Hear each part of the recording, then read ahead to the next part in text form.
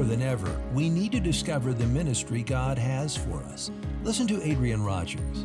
In spite of all of the debauchery and sin, there is a turning to spiritual things. People have tried sin and found out that they've been feeding on husks and sawdust, and it's all just a mouthful of ashes, and they're asking one more time, is Jesus Christ the answer?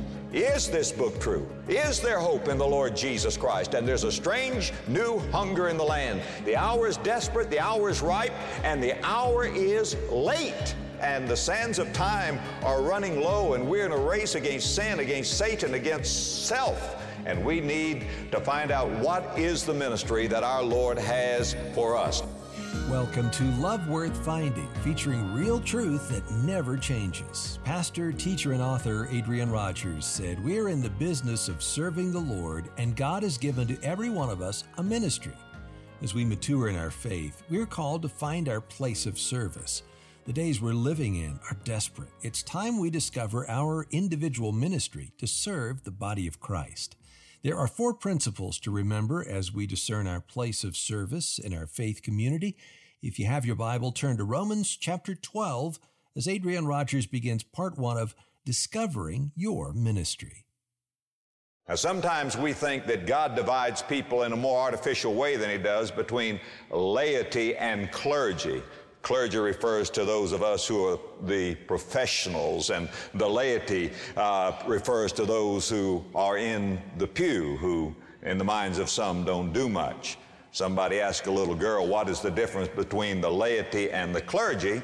And the little girl said, well, the clergy are paid for being good, the laity are good for nothing. Now, the problem is, I think, a professional clergy and a good-for-nothing laity, both of them are an abomination to God. We're in the business of serving the Lord, and God has given to every one of us a ministry. As a matter of fact, we're going to read in Romans chapter 12, the first couple of verses, about what he calls your reasonable service. Do you know what that literally means in the Greek language? A literal interpretation is your logical ministry. Your logical ministry. That's literally what it refers to. It's logical that God would put you into the ministry. Now, so many Christians are just floundering in their Christian life. I mean, they don't have any true fulfillment. And they're wanting to know, what does God want me to do? If God has a ministry for me, what is my ministry? I don't want to just sit, soak, and sour. I want to serve. But frankly, Pastor, I don't have a ministry. I wouldn't know what I'm equipped to do. And if I found that out, I wouldn't know how to do it. I mean, I tell you, it's time that we discovered our ministry not only as a church, but as individuals. The hour, friend, in which we're living is desperate. This is a desperate day. Militant atheism is on the march. We need something. We need a revival that cannot be explained by philosophy or psychology or promotion or propaganda. And I'll tell you something else. Moral standards have toppled. I've never seen anything like it. Today we have movie stars who have faces like angels and morals like alley cats. They're the ones that are setting the standard for our children. We have glamorized adultery. We've liquorized society and humanized God. And yet, in the churches, there's so many people who sit unconcerned and apathetic. I'm telling you, the hour is desperate and the hour is ripe. Did you know what I'm seeing? I'm seeing today, in spite of all of the debauchery and sin, an awakening hunger. There is a turning to spiritual things. People have tried sin and found out that they've been feeding on husks and sawdust, and it's all just a mouthful of ashes, and they're asking one more time, is Jesus Christ the answer?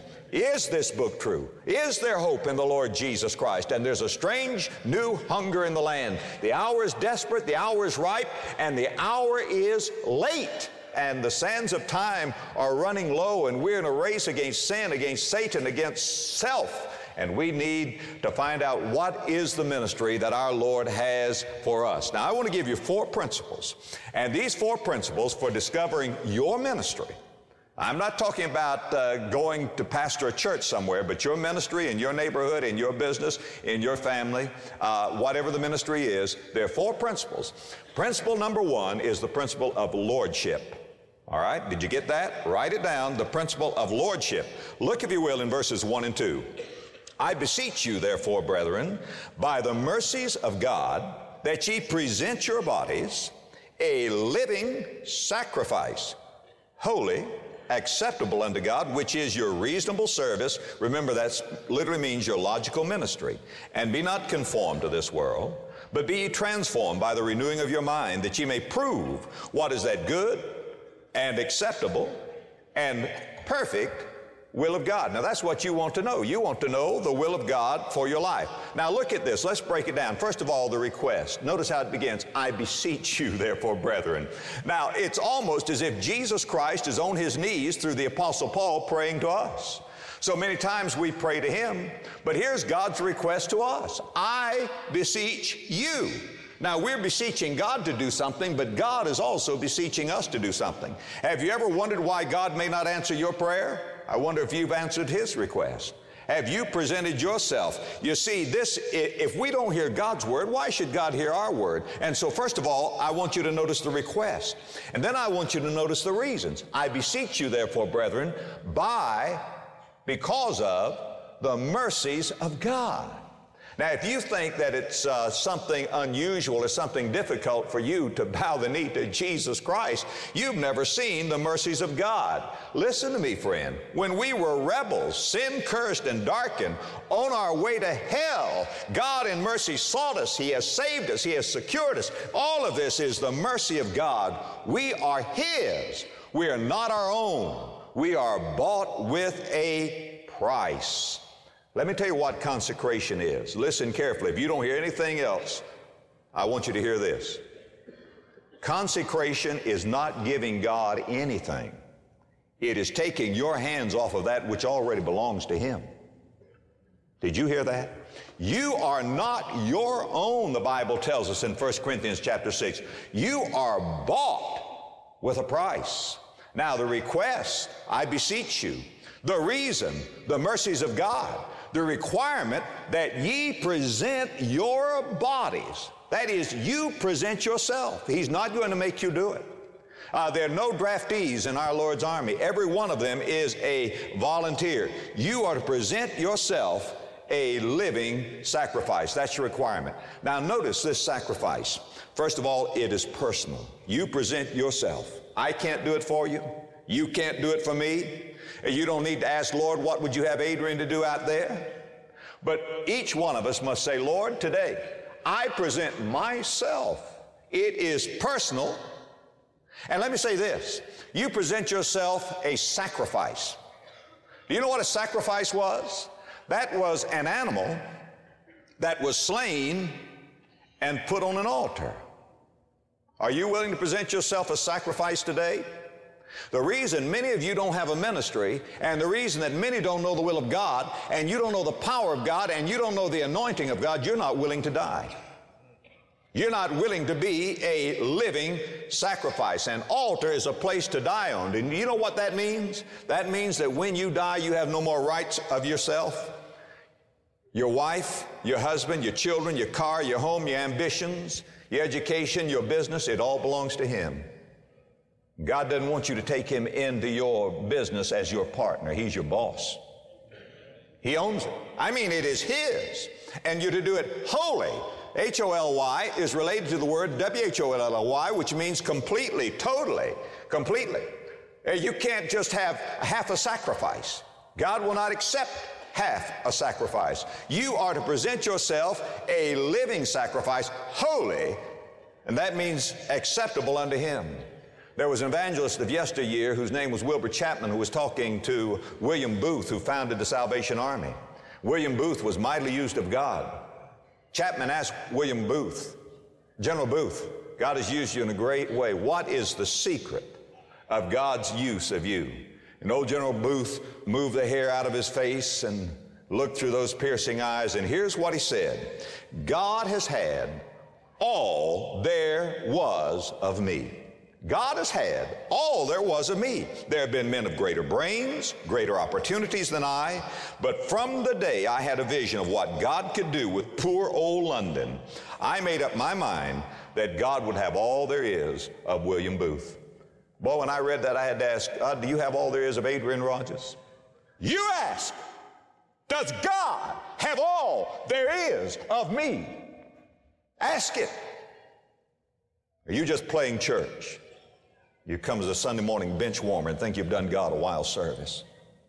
I beseech you, brethren, by the mercies of God, that ye present your bodies a living sacrifice, personal, slain, whole, and bound. Did you know that this freshly slain animal would be covered with blood and would be very slippery? So when they would put the animal on the sacrifice, they had 2 flesh hooks that would bind it to the altar, into that flesh, to keep it from sliding off the altar. Do you find that when you come to a service, somebody will preach, you'll say, yes, Lord, I want to present my body a living sacrifice, and that lasts until you get home and after Sunday dinner and you've forgotten all about it? I'll tell you why. There are 2 flesh hooks. You know what they are? Devotion and discipline. Devotion and discipline that will keep you on the altar. You know what's wrong with most American Christians today? The reason they don't have a ministry, the reason they don't know the will of God, the reason that they are not used of God, I'll tell you one reason: self. Self. They don't want to get bound down. They don't want to be a sacrifice. Now, they want the blessings. They come to the church and say, Lord, bless me. Lord, entertain me. Lord, amuse me. Lord, inform me. But they don't want to be on that altar bound down. There are some of you here today who ought to be members of this church or some church, but you're not. You know what you are? You're a drop-in, drop-out type of person. You say, you know, if I come down there and go down and put my name on the membership roll and get involved, man, I might want to be away for a few Sundays. I might want to do this. I don't want to be bound down. I don't want to be bound down. That's the reason you don't join a church. You don't want to be bound.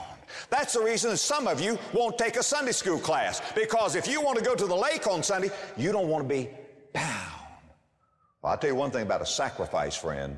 It's bound to the altar.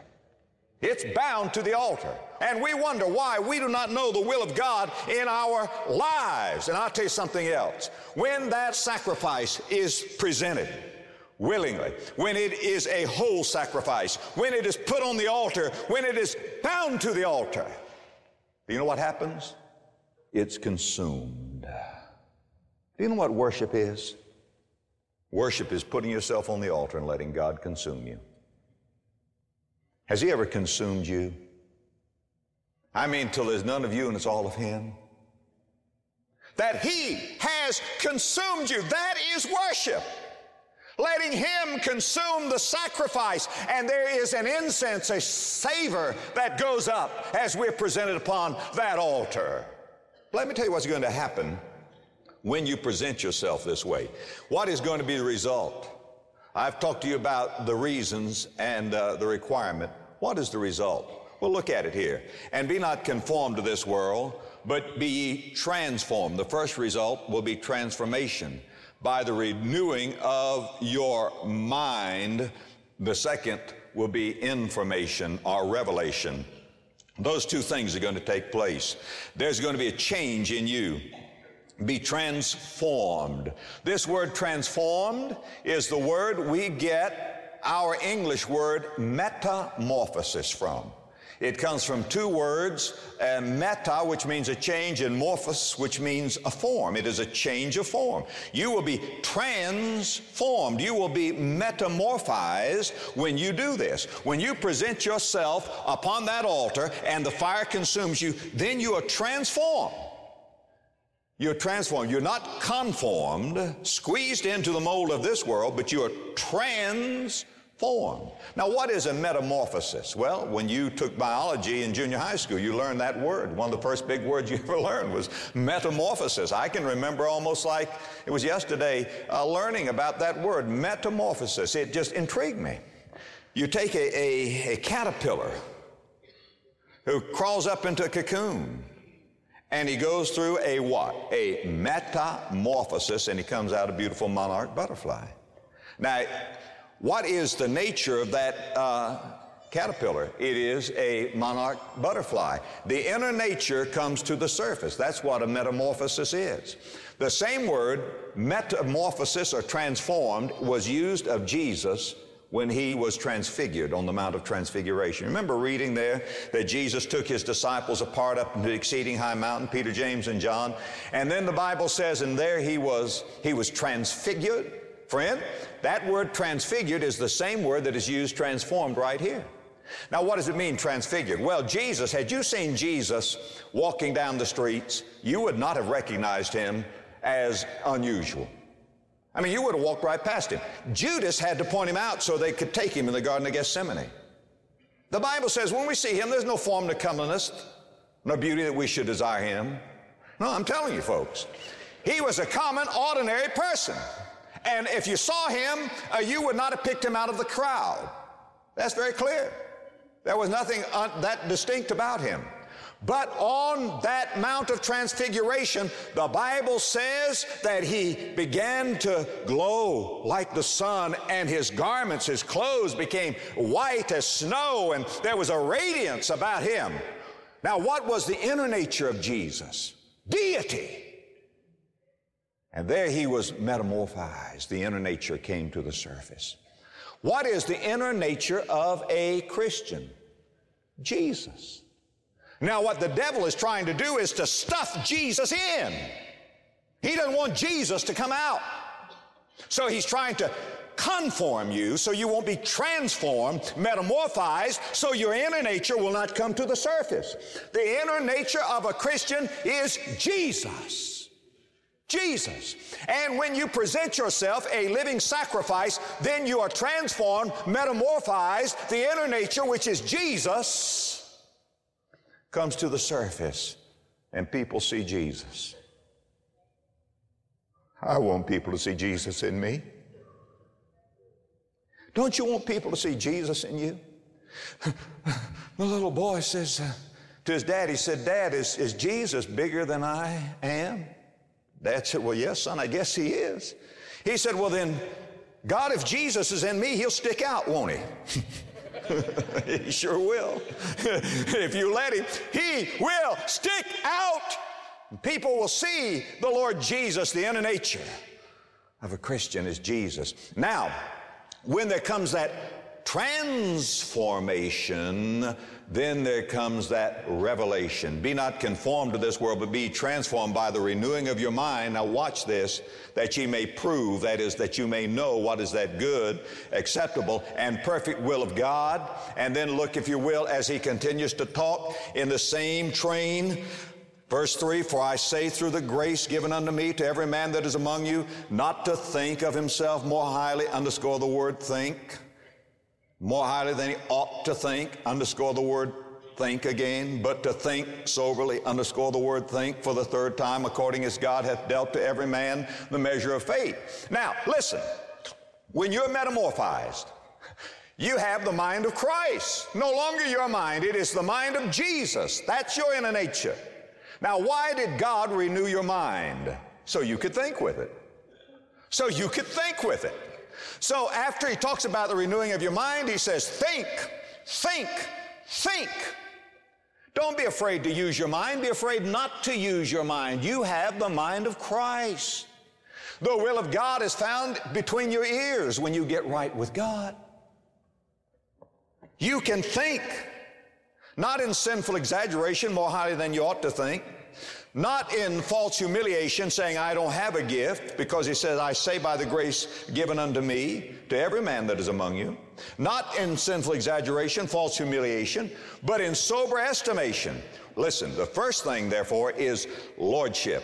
When you present yourself to him, a living sacrifice, you're transformed, you get the mind of Christ, you are able to use the mind of Christ, and you're able to make assessments that you could never make before, and you think, and you think not with human rationality, not with human intellect, not with human intuition, but with divine guidance. You are transformed. You have now the mind of the Lord Jesus Christ. Second principle. First one, lordship. Second principle is membership. Look, if you will, now.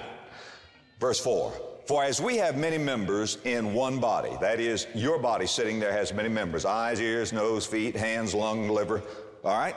As we have many members in one body, and all members have not the same office. That is, my hand doesn't do what my eye does, my eye doesn't do what my ears do, my ears don't do what my feet do, and so forth. They have not the same office. So we, being many, listen, are one body. The church is not an organization with Jesus Christ, the president. The church is an organism with Jesus Christ, the head. He is the head. We are one body in Christ, and everyone members one of another. I belong to you, and you belong to me, because we both belong to the Lord Jesus Christ. Now listen to me, folks. You want to know why many of you don't know your ministry? Because you've tried to find it apart from the body of Christ. What arrogance, what conceit, what pride. Don't you understand His lordship and our membership? We need one another. To say that you don't need other Christians is sheer pride, consummate arrogance. God made us different. Like our bodies, we don't all have the same office. Why did God make us different? God made us different that He might make us one. God made it where I am not supposed to be able to get along without you. You're not supposed to be able to get along without me any more than my eyes could get along without the rest of my body, or my ears could get along without the rest of my body, or my hands could get along without the rest of my body, or my feet could get along without the rest of my body, or all of this could get along without my liver or my lungs. And sometimes parts of our body that seem more obvious and more needful are not the most valuable. Your right hand. I hear people say, I'd give my right arm for this, I'd give my right arm for that. Well, that'd be a big sacrifice. But friend, I tell you what, I'd rather give up my right arm than my liver. You'd think about it if it weren't there. We're different, but God made us different that God might make us one, and God made us where we could not be independent one of another.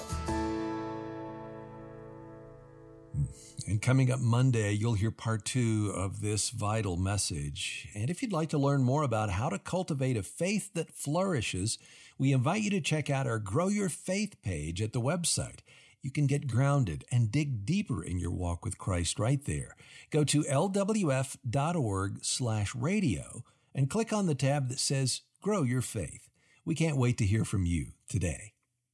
Now, if you'd like to order a copy of this message in its entirety, call us at 1-877-LOVE-GOD. Mention the title, Discovering Your Ministry.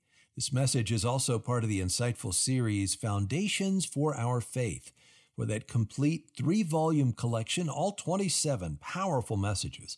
Call 877-LOVE-GOD, or you can order online at lwf.org/radio. Or write us at Love Worth Finding, Box 38600, Memphis, Tennessee, 38183. You can also purchase our new Bible studies, much like this message, in our online store. For more, go to the website lwf.org/radio. Well, thanks for studying in God's Word with us today. If you'd like to start receiving daily devotions and links to the program, which are really encouraging, sign up for our daily Heartbeat emails. You can do that at the website lwf.org/radio. And join us Monday for the insightful conclusion of Discovering Your Ministry, right here on Love Worth Finding. One of our Facebook friends left this comment on a recent post. Adrian Rogers' teachings are so remarkable, and his legacy is remarkable. He walked the walk and talked the talk. He was a true man of God. You know, at Love Worth Finding, our mission is to continue that legacy of Pastor Rogers and drawing people to Jesus, as well as helping believers grow deeper in their faith. But thank you for your support right now. We'd love to send you the new More Than Conquerors Bible study. Are you just surviving life until you get to heaven, going through the motions? That's not the Christian life God wants you to live. In this 8-week study on the book of Romans, Adrian Rogers shows how to live in the victory you've been given in Christ Jesus. Request this resource when you call with a gift at 1-877-LOVE-GOD or give at the website lwf.org/radio. And thanks for your generous support of Love Worth Finding.